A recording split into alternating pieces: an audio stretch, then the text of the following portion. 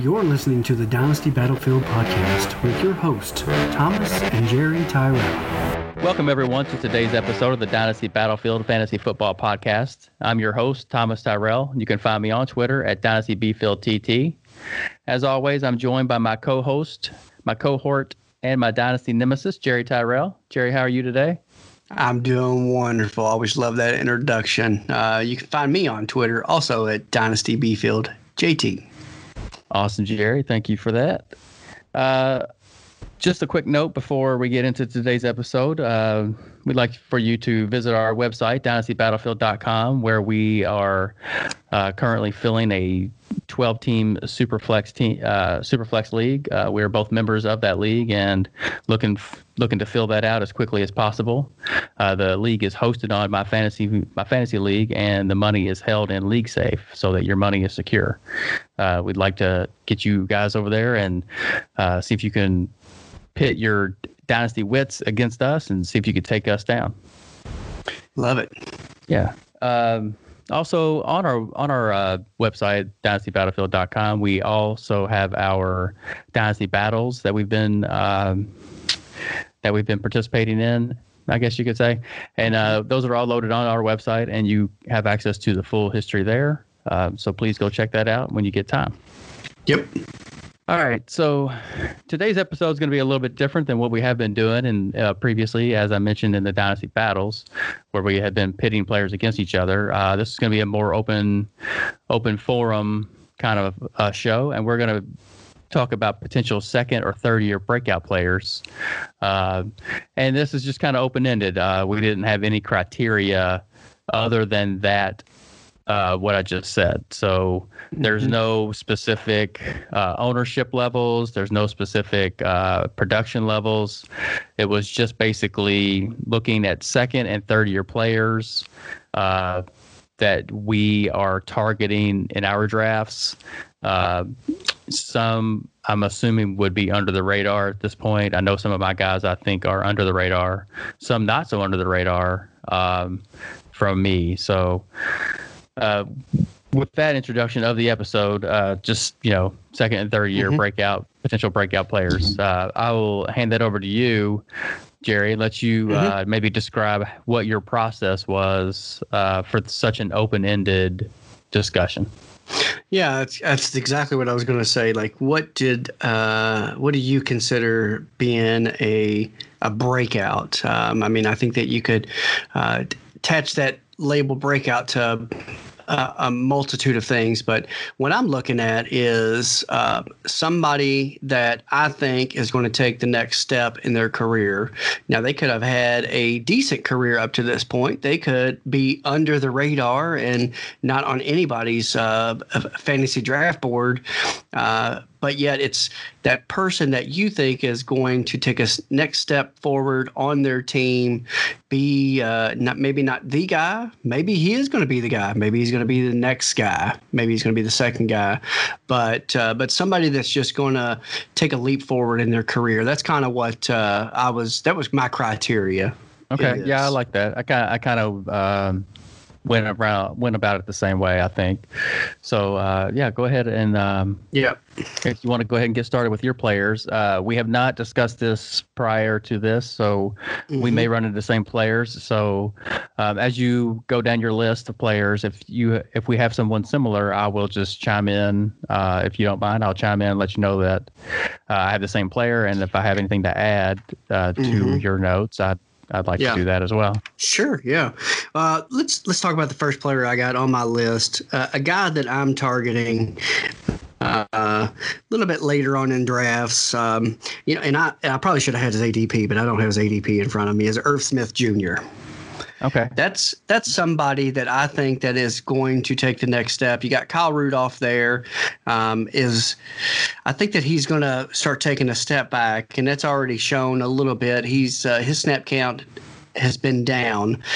Kyle Rudolph said it went down 10% with the emergence of Irv Smith taking some of those snaps. Just to give you some numbers here, he had 47 targets, 36 receptions for 311 yards and 2 touchdowns. it's pretty solid for a pretty solid rookie tight end. Yeah. Absolutely. He had a 60% snap count his rookie year. Rudolph, by last year's standards, he had a 78% snap count, which you would think that's pretty high. Year before that was 88%. So, right. I don't know if necessarily the writing's on the wall per se, but, it's starting to look like Kyle Rudolph's going to come back a little bit, where Irv Smith's going to take a step forward. Do you think he'll take the step forward in front of Rudolph this year? Do you think that those targets he'll nudge ahead in the targets and volume? I do believe so. I do believe that Irv Smith is a much more athletic tight end, still has great run blocking, even pass blocking skills, that I do think that he will take that next step. And this, like I said, this is a guy that I'm targeting for my second tight end later on in the draft. Yeah, I like that. Yeah, a lot.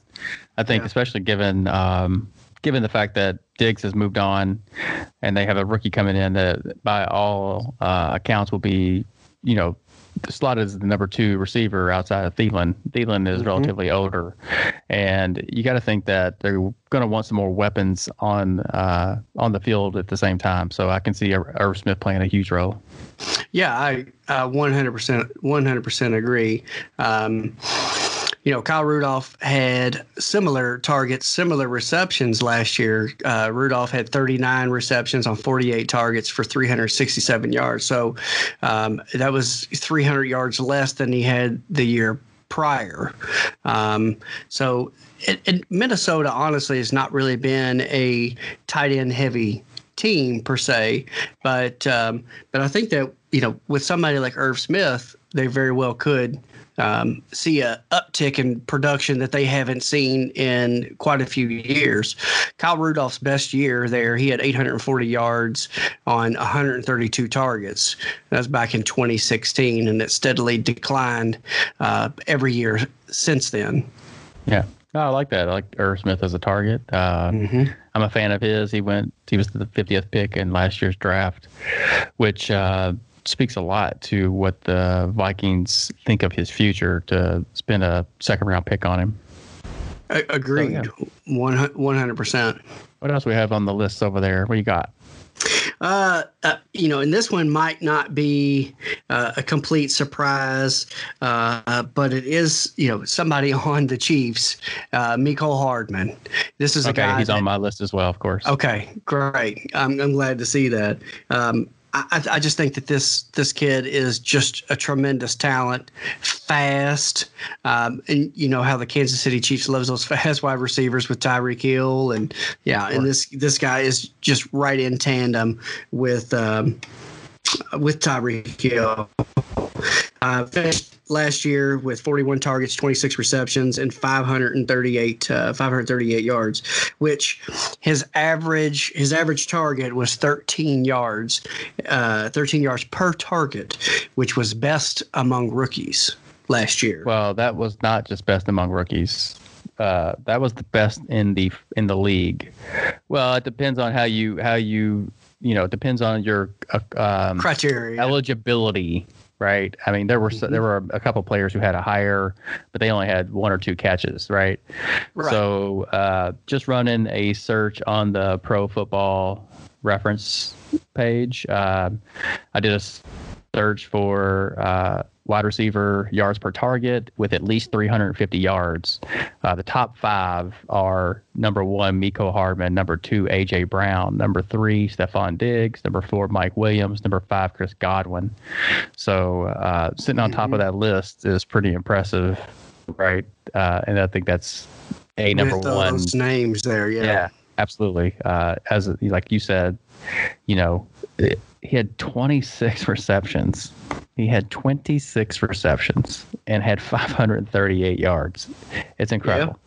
Yeah, in 63% catch rate. Yeah, so the 41, which is just 41 targets, and it's insanity that he would have that many yards. But 6 touchdowns, and then I think I don't have that number in front of me, the number, like the average of that touchdown range, but just the bombs that he was catching, and not necessarily bombs, but the 15-yard catch he makes that takes it 60 extra yards, that speed you were talking about, that sub 4.4 speed, that, 4.35, just lightning fast.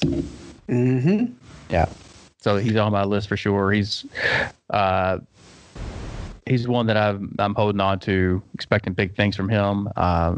I don't know if it's going to happen this year because of the re-signing of Watkins and Demarcus Robinson. The Chiefs were one of, I think they were the only unit in the entire NFL that brought back the entire same receiver unit. They didn't add or detract anyone from that group.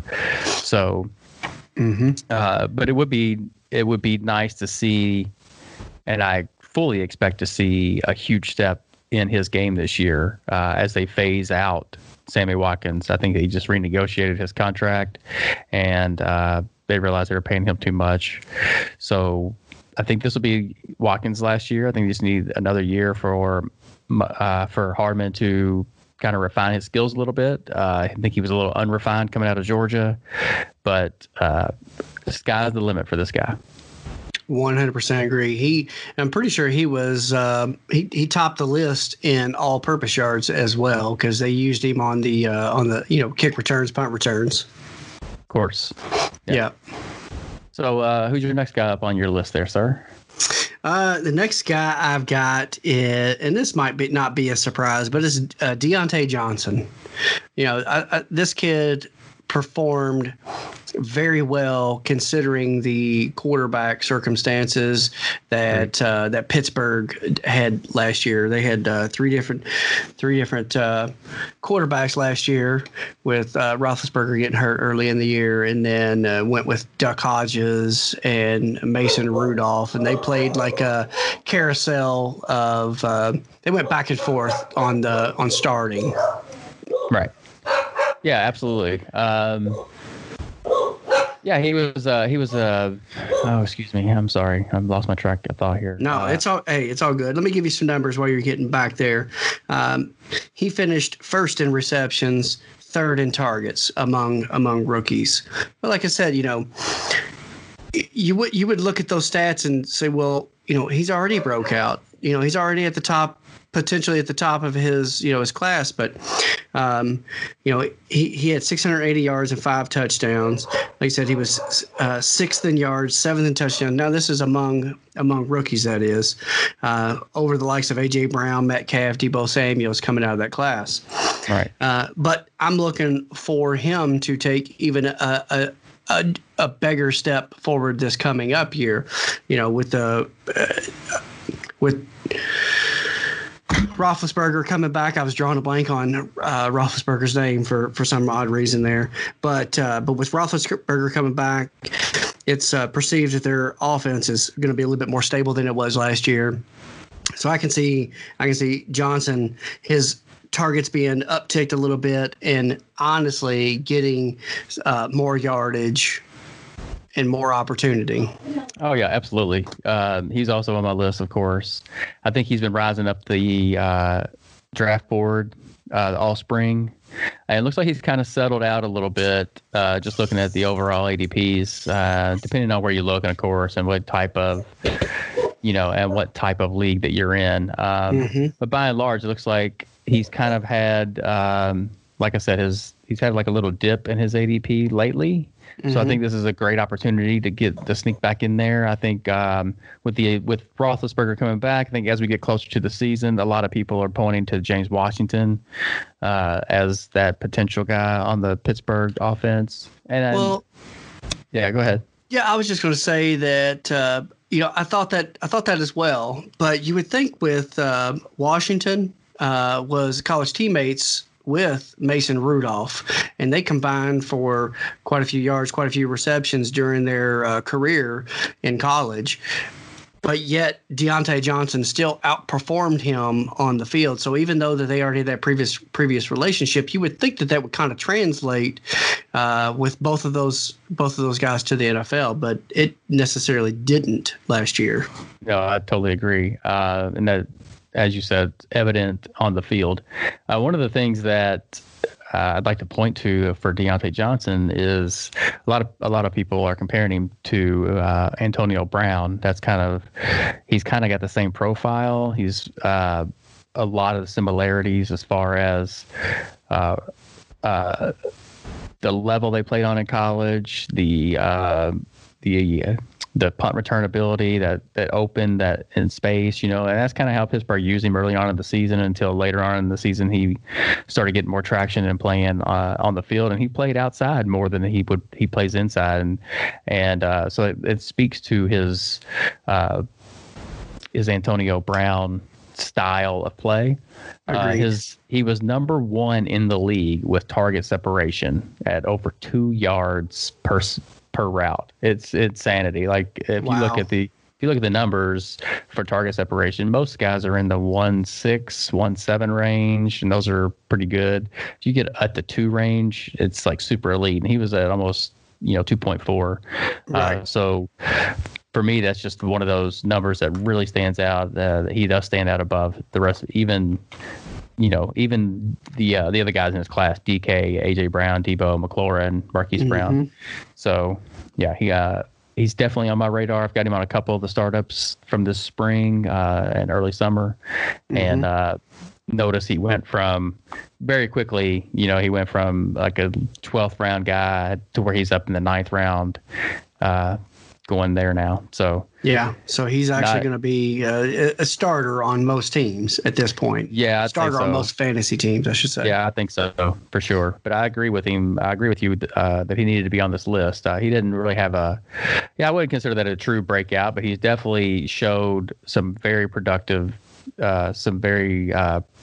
skills, and you would think with any progression in his skills, along with the addition of Roethlisberger, that he's going to be primed to take a giant leap forward this next season.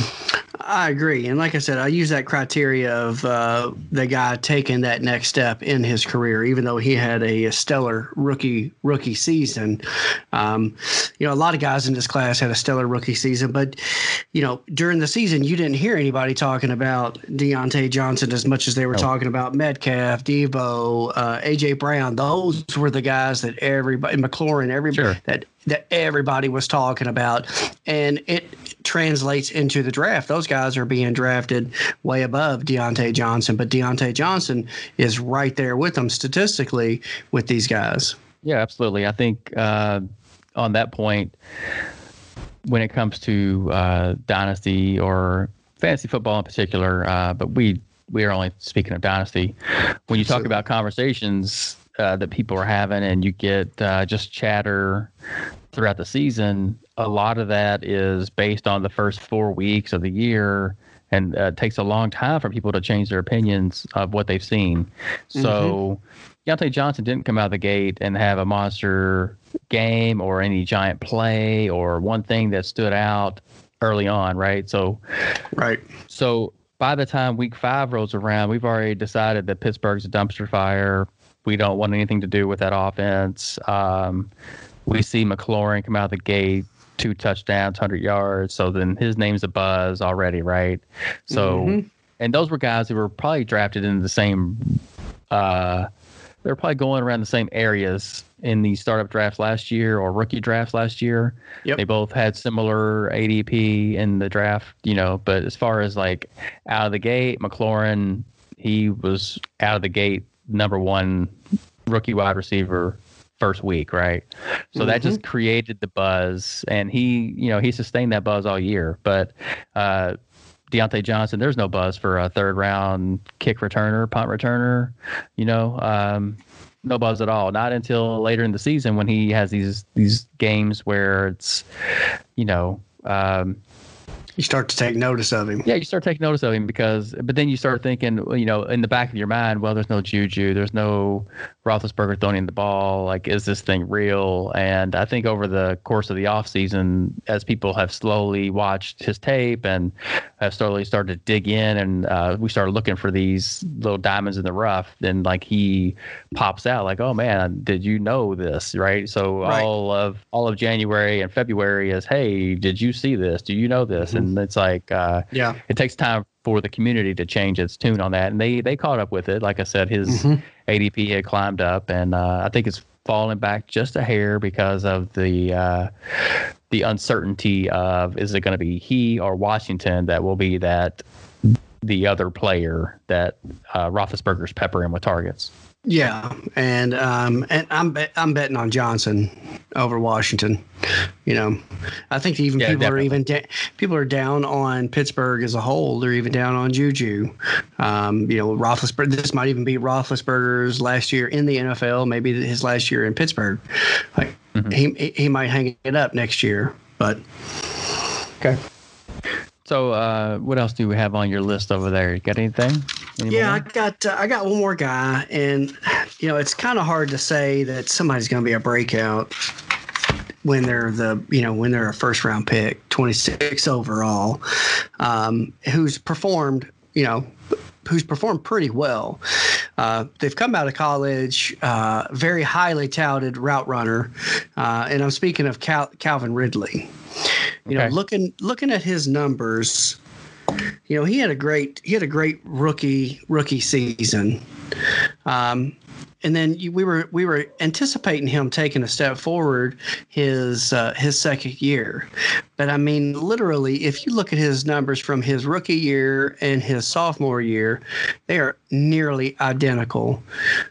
92 targets, 93 targets, 64 receptions, 63 receptions, 821 yards, 866 yards. So, I mean, like, he did not take a step forward from his rookie year just based on these numbers.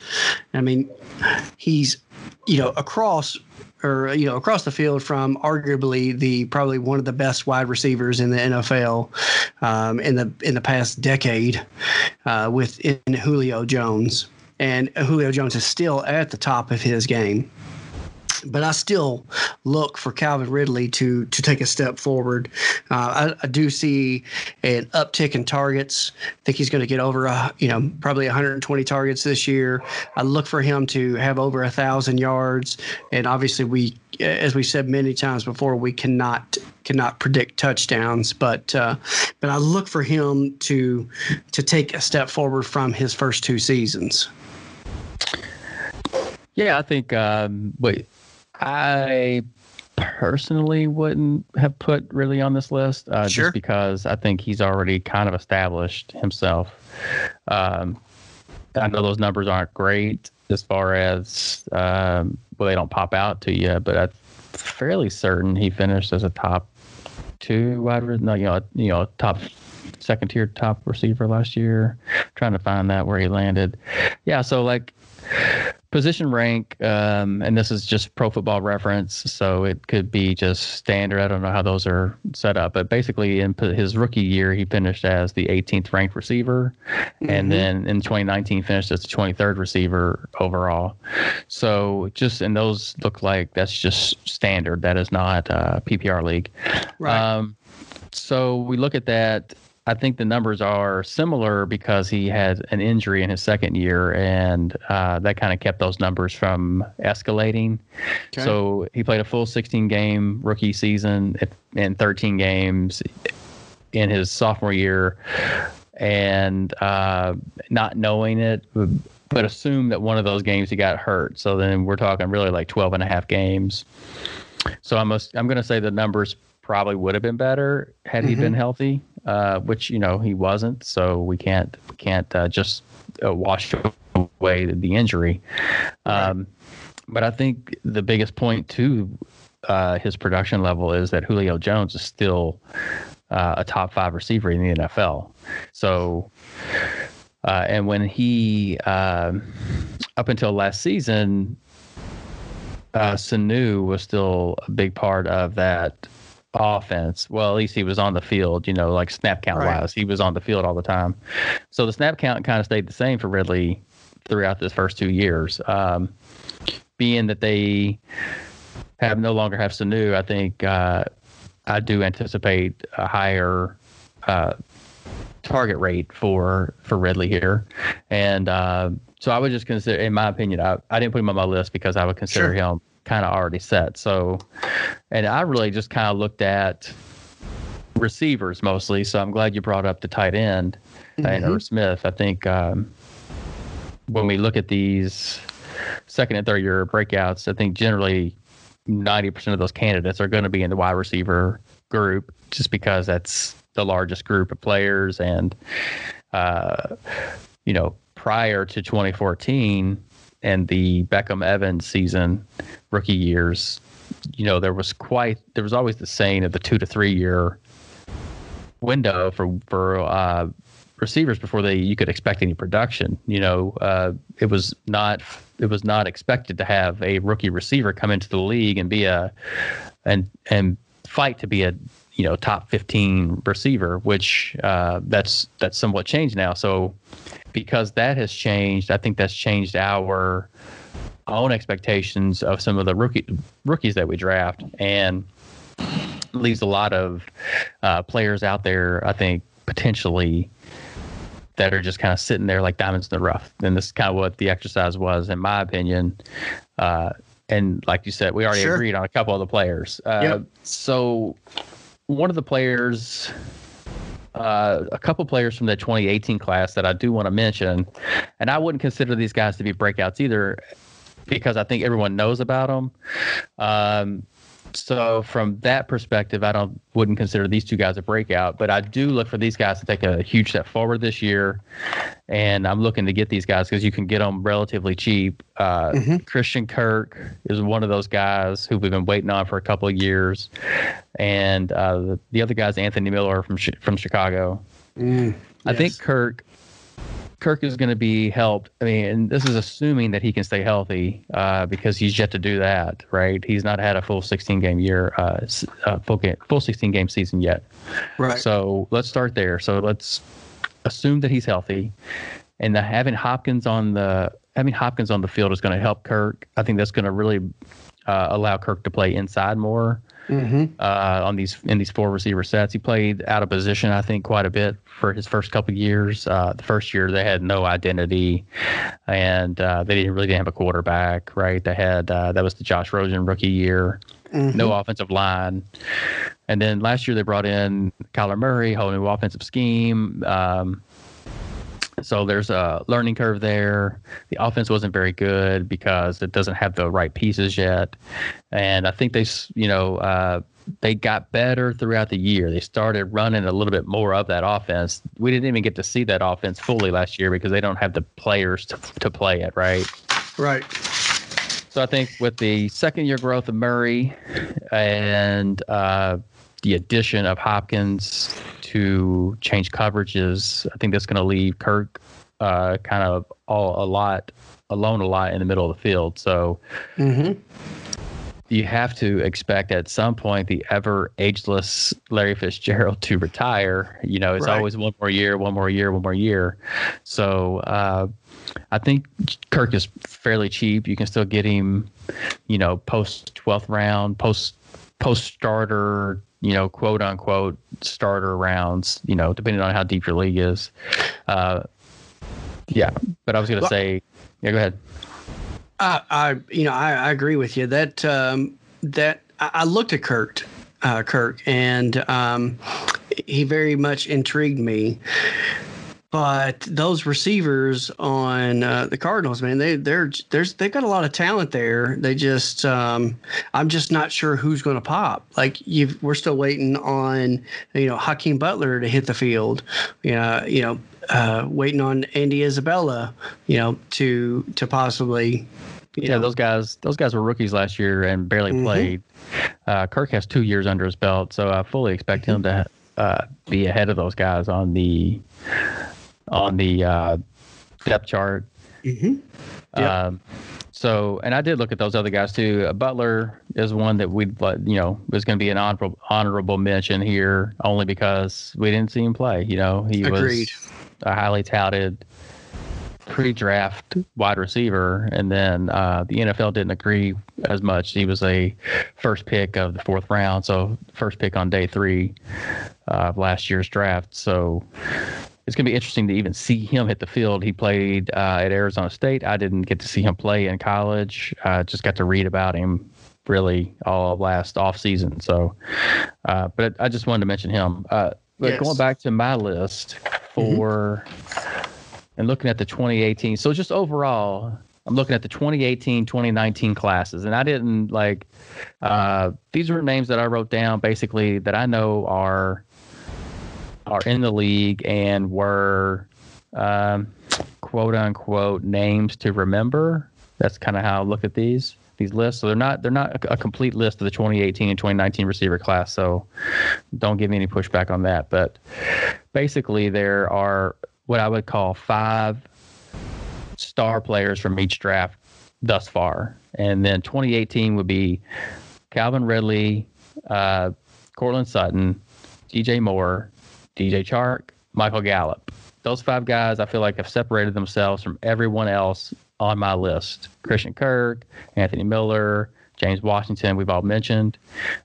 These other guys I don't think have any chance of moving forward. MVS, I think he failed his test last year. Antonio Callaway, too many off-field issues.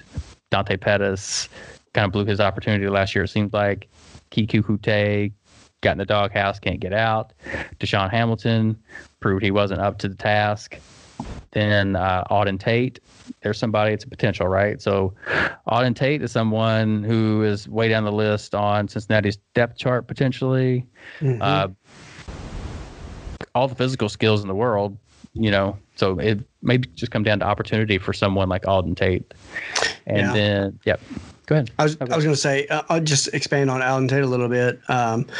Cincinnati have waived him, signed him, or they moved him up and put him on the practice squad, and then they moved him up from the practice squad. So Tate is not somebody who's come out of the gate firing. Cincinnati, their own team, already has reservations about him. Yeah, that's what's tough about that's why the draft capital and that kind of stuff is this is like a lesson in that, if I don't have anything invested in him, then I can kind of play with him like that. I can put him on the practice squad and, Yeah, I think with the addition of Burrow there, you start to look at the other pieces surrounding this potential quote unquote superstar that could be coming in.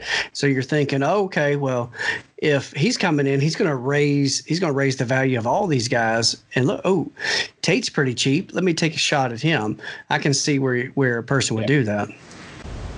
So someone else I'd like to mention would be Byron Pringle from that 2018 class, just because of the offense he's on.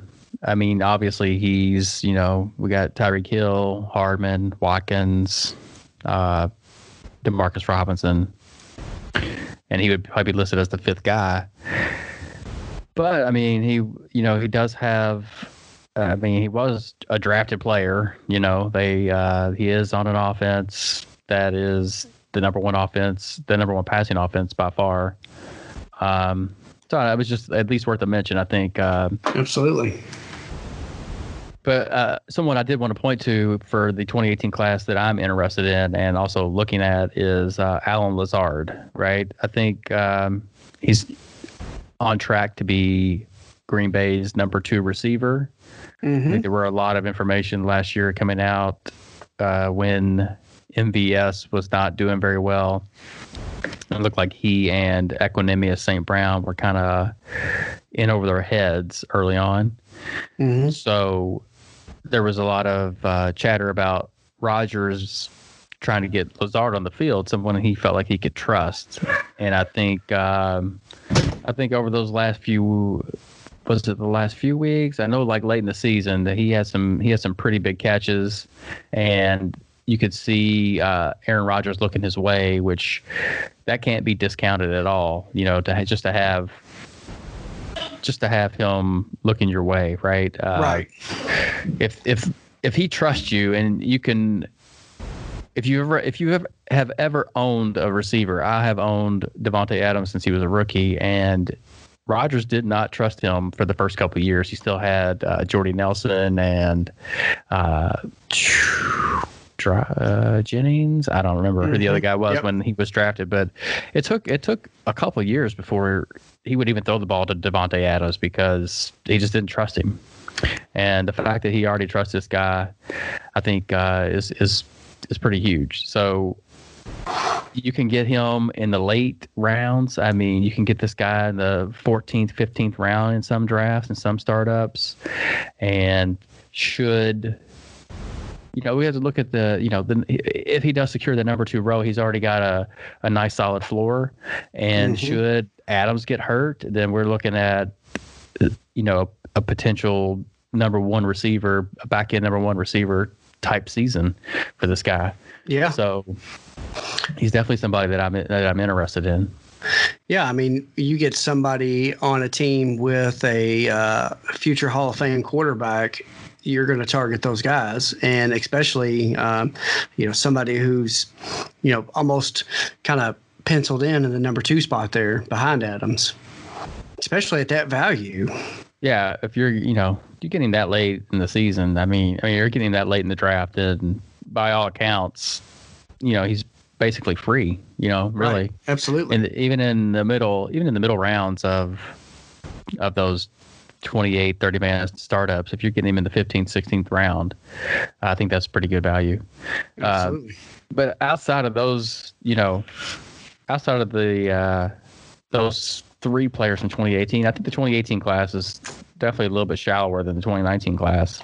And that could be because of what I said kind of off air, was maybe this 2019 class just hasn't had the chance to disprove itself the way the 2018 class has up to this point. Agreed. So when it comes to the 2019 class, I'm looking at it like there are 5-star receivers that have proven themselves in the 2019 class as well. So out of the 2 classes, I feel like we have 10 receivers that we feel comfortable starting. And the 5 from 2019 that I have are DK Metcalf, A.J. Brown, Deebo Samuel, McLaurin, and Marquise Brown. Some may question Brown being on the list of what I think are proven, but I think he was the number 1 guy in that low volume passing offense, and I don't think that's going to change this year or the next couple of years. So, but those were my 5 guys that I thought, okay, these guys stand apart from everyone else. Everyone else is going to be a projection or, something that we need to, the whole pie is not there. There's a piece missing that we haven't seen yet. And you've already mentioned a couple of these guys with Deontay Johnson and Mecole Hardman. And really, I think that for those guys, it just comes down to opportunity. The more opportunity that they get, they're gonna ball out, right? Also, for this 2019 class, I think there's quite a few out there still that have this pedigree and draft capital, and it'll be make or break years for these guys. But the first one I'd like to mention is Paris Campbell. I think early 2nd round pick last year, never got it going. Always had some.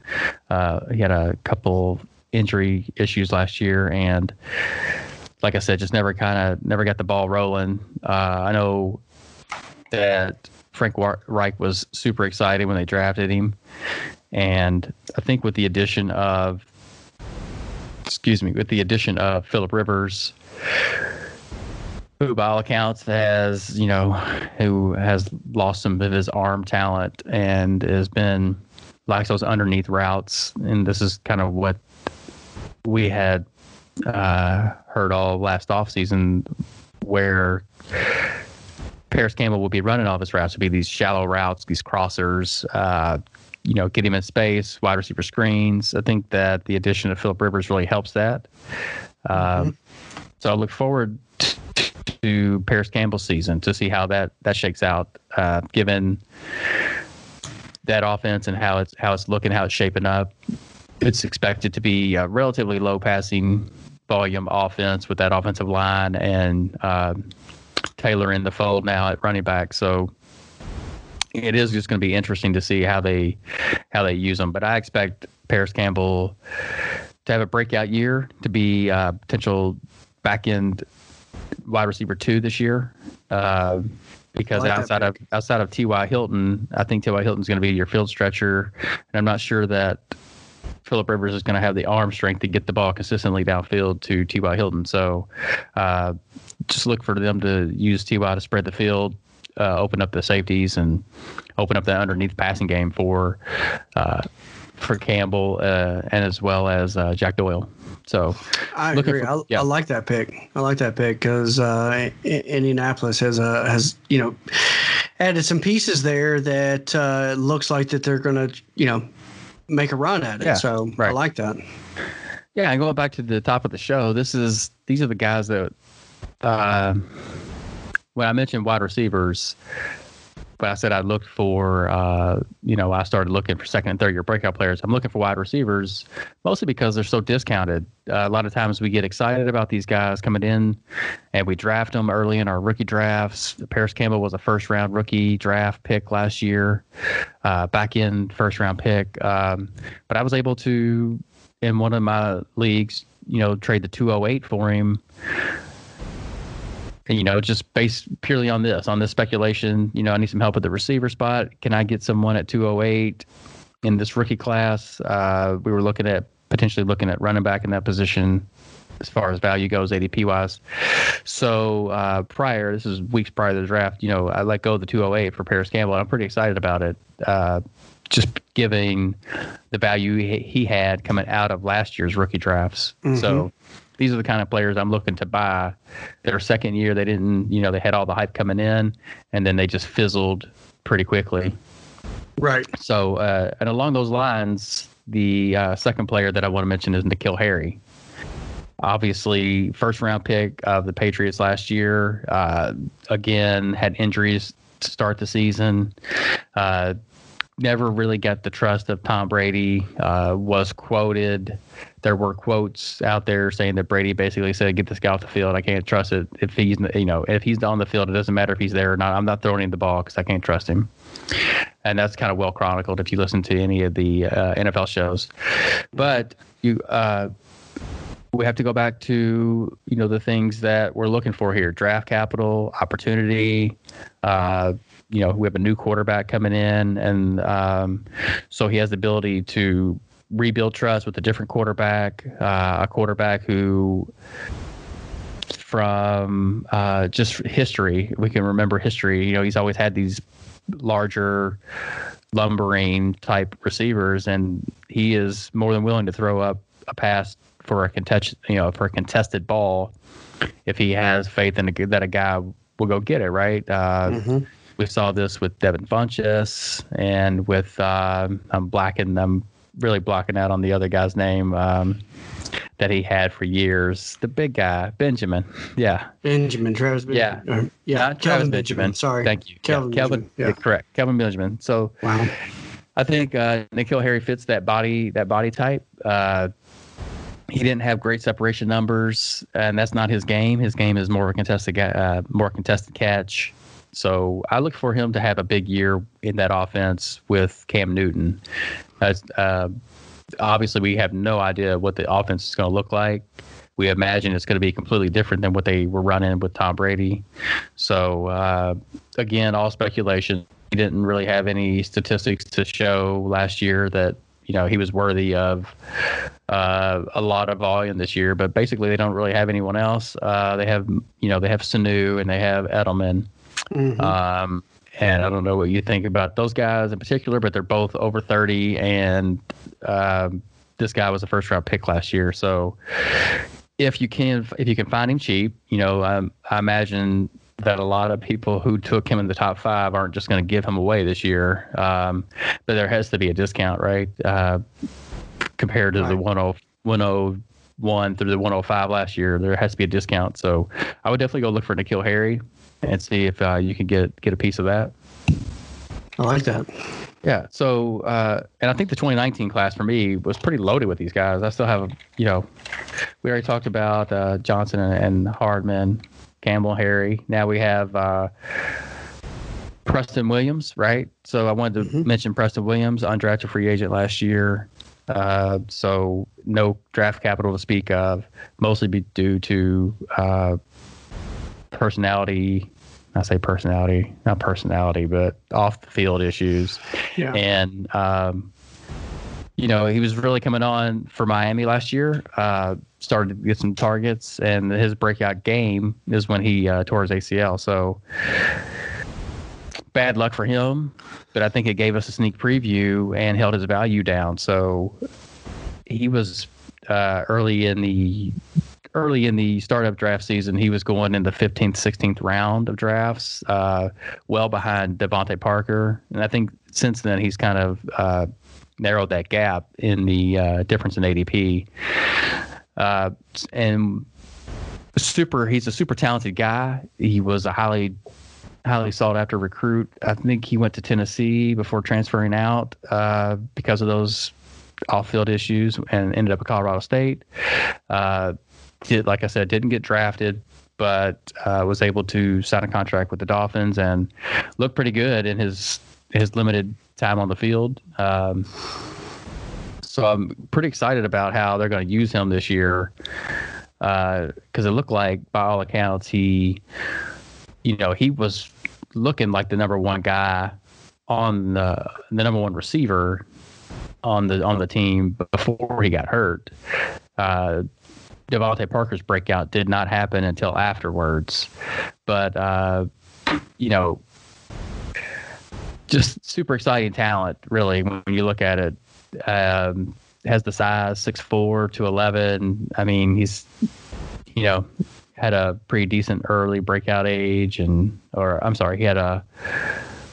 breakout age wasn't great, but yeah, I'm just excited about the way he was looking, and you could see, he was on the field pretty much 90% of the time in the bulk of his games last year. So I think they have not added any receivers out there in Miami, so I think they fully expect him to walk back in at week one and take that role opposite of Devontae Parker.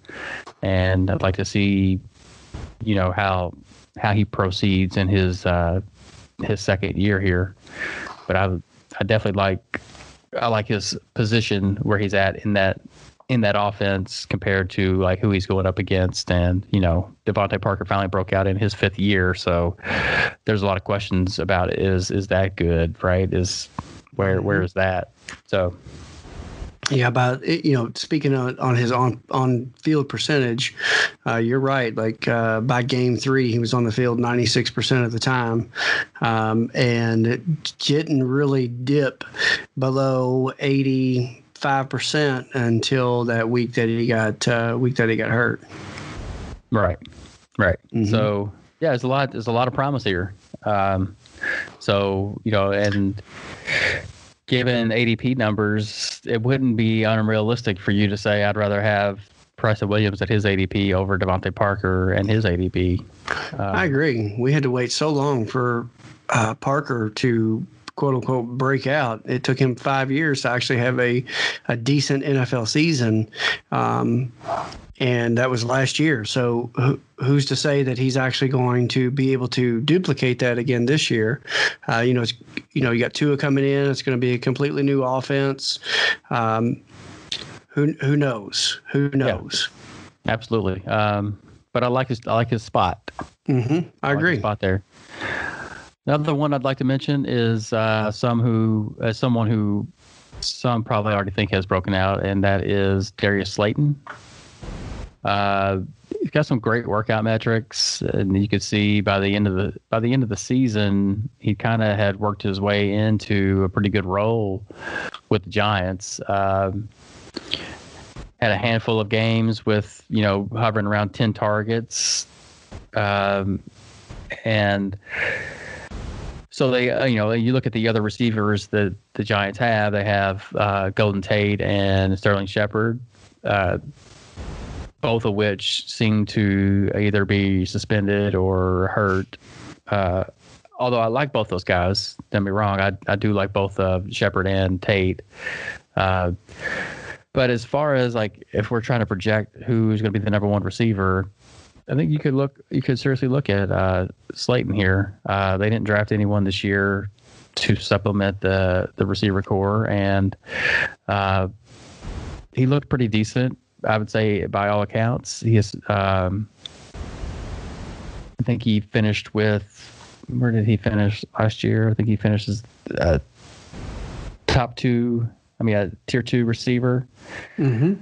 So you got to think little growth from Daniel Jones, and then you get a little growth from Darius Slayton here, a little more targets, more efficient offense. You got to think that the ceiling is a little bit higher in the second year. Pretty good. When you look at his workout metrics, he's lightning fast. He runs at a sub 4.40. I'm just looking at these playerprofiler.com metrics, and by all accounts, given he's like a workout warrior or whatever, and you can see he's kind of his route tree slowly expanded throughout the season, where he was running more and more routes, and I'm just super excited about where his game's going to go. As a Cowboy fan, I hope it doesn't grow too much. Like to see the Giants stay down, but I think there are some pieces. He's got a little skill there. He 5th round pick from last year, and I think she showed well. I was not someone that was on my radar at all last year coming into the rookie drafts, and I think he showed pretty well. I think he was a 5th round draft in our home league, and showed off pretty well for that type of draft capital. I agree. Finished with 740 yards. 15 yards of reception, which was pretty high among rookies. He had some solid numbers for being a 5th round pick, 171 overall. Yeah, pretty good. Yeah.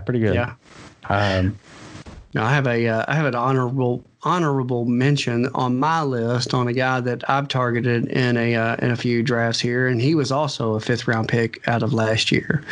But the reason that he's an honorable mention is because of the weapons that were drafted around him that could potentially push him down, which is Hunter Renfrow. He intrigued me last year. Finished 7th overall with receptions. With regards to rookies. I had him on my list as well. I was going to. Oh, okay, great. Mention him next, but perfect. Yeah, perfect segue. Yeah. Seventh among rookies in yards, receptions, and targets, and tied 9th within that rookie class for TDs. The Raiders offense intrigues me because they've just added so much speed to their offense this year with the addition of the receivers and then Lynn Bowden in the backfield. I'm just, I'm struggling to see if Renfrow stays on the field with all the addition of those draft picks.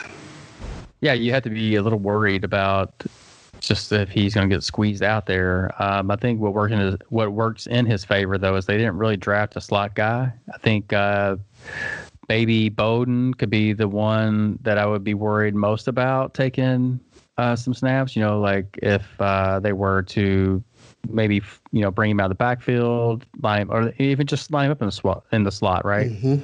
I could see that as a potential.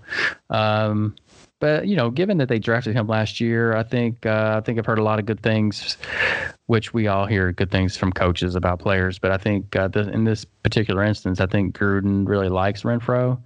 And if you look at his the last 2 weeks of the season, I mean, he had two top 10 finishes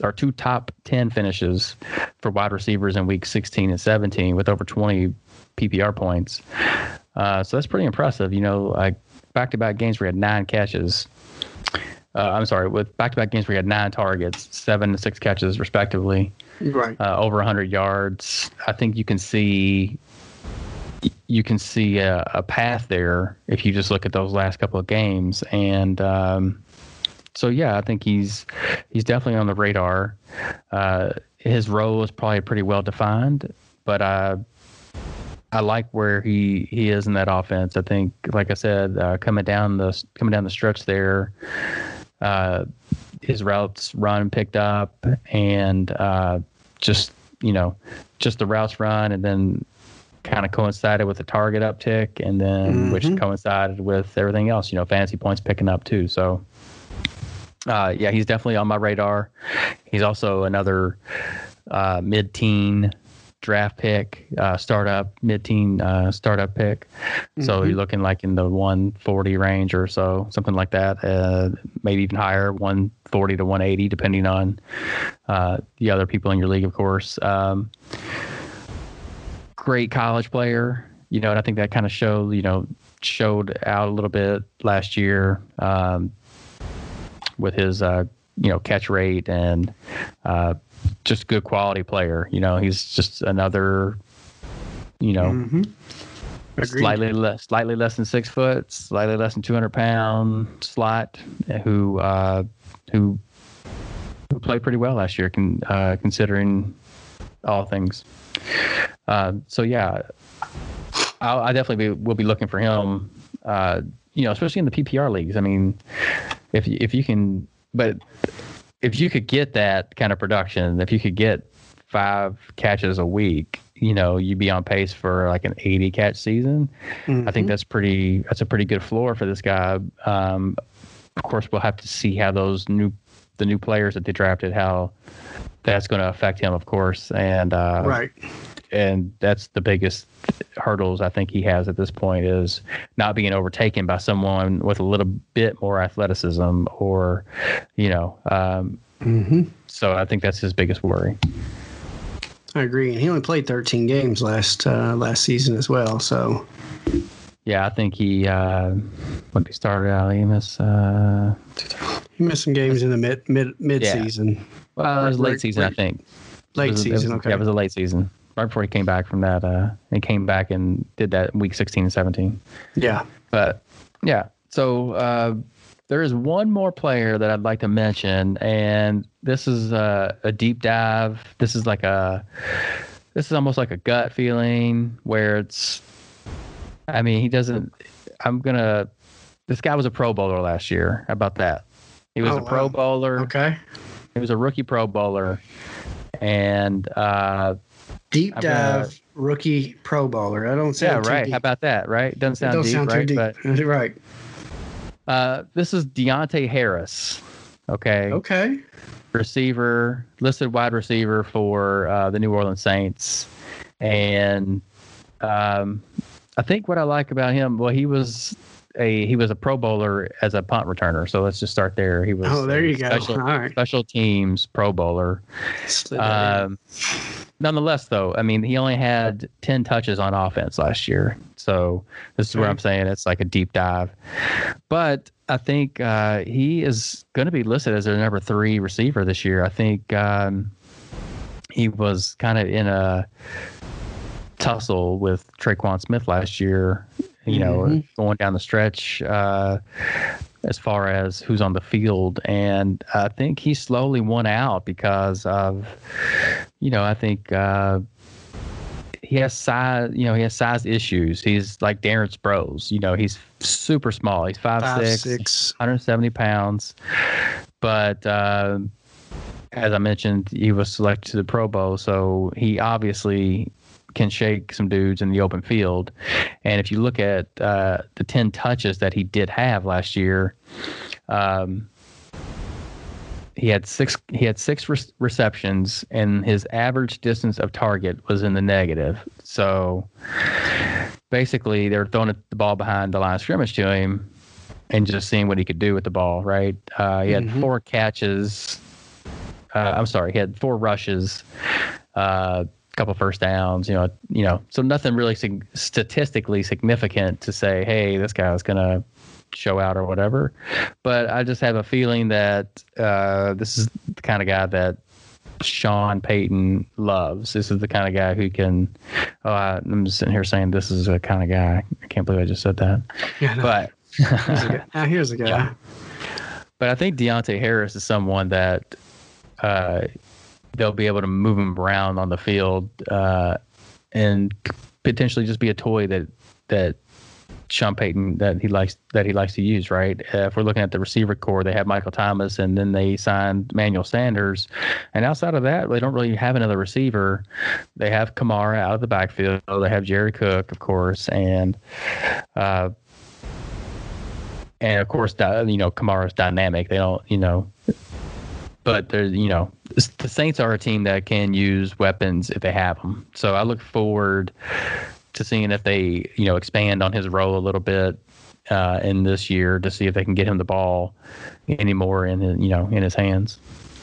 Yeah, it's because I had drafted Traquan a couple years back, third round pick, thinking that buying into that Saints offense, and he just never really he hasn't been as fruitful as I had anticipated him being.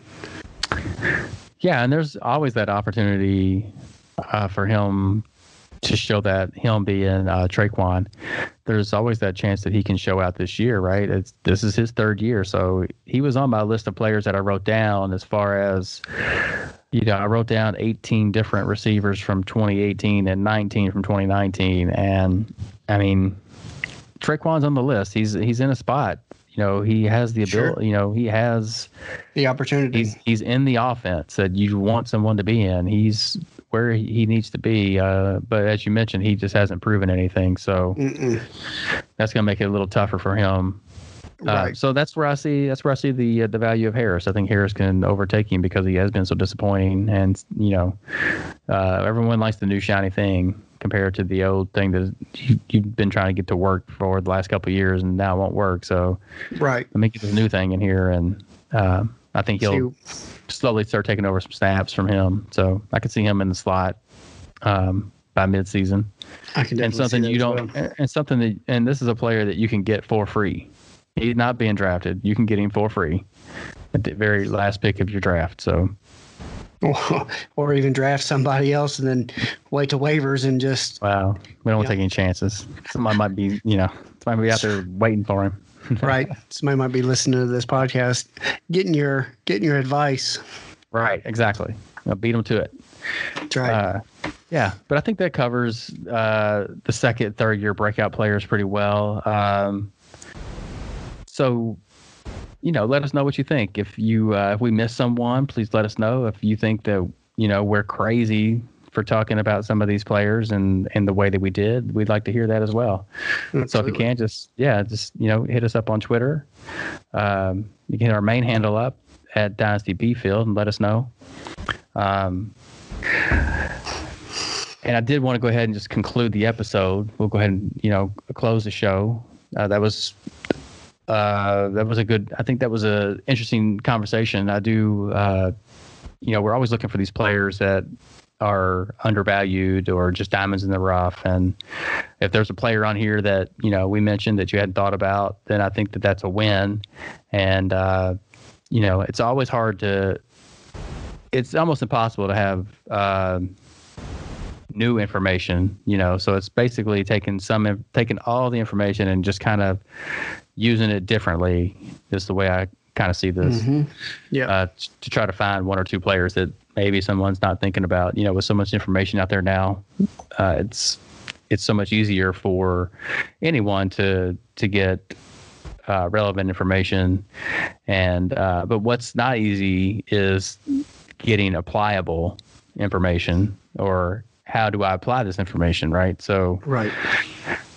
I think that was one of the things that I was looking for with these players, were not necessarily some statistics that jumped out, but just look at overall situations as well, and how the players may fit into their current teams and their systems. Yeah, just taking all that information that we do have that, and then just filtering it through my personal biases. Right. And those are the guys that I'm looking for. All right. Well, absolutely. So, yeah, with that, we'll go ahead and close the show. And just want to mention a couple of things. Like I did at the top, we are filling a 12-team Superflex startup, and we are both members. As I mentioned, the site that it will be held on is My Fantasy League, and the money will be held in LeagueSafe. It's a $50 startup. So if you can, get over to dynastybattlefield.com, click on the Join Startup button, and that'll send you over to the LeagueSafe, and you can sign up and get in the league. We'll be drafting that league as soon as we get it filled, so get over there and get it filled for us. Yep, and the link will also be in the show description. Thank you. Yes, absolutely. So if you look in the show notes here, you'll see that link that Jerry mentioned. And if you can, please go out to the Apple Podcasts and subscribe to our channel, as well as rate and review us. Please give us a 5-star review. That does help everyone find the show when they're looking for fantasy content. Absolutely. Yeah. So with that, Jerry, I'll let you remind everyone of your Twitter handle. Yep. You can find me on Twitter at DynastyBFieldJT. Awesome. And with that, we will close the show. Hashtag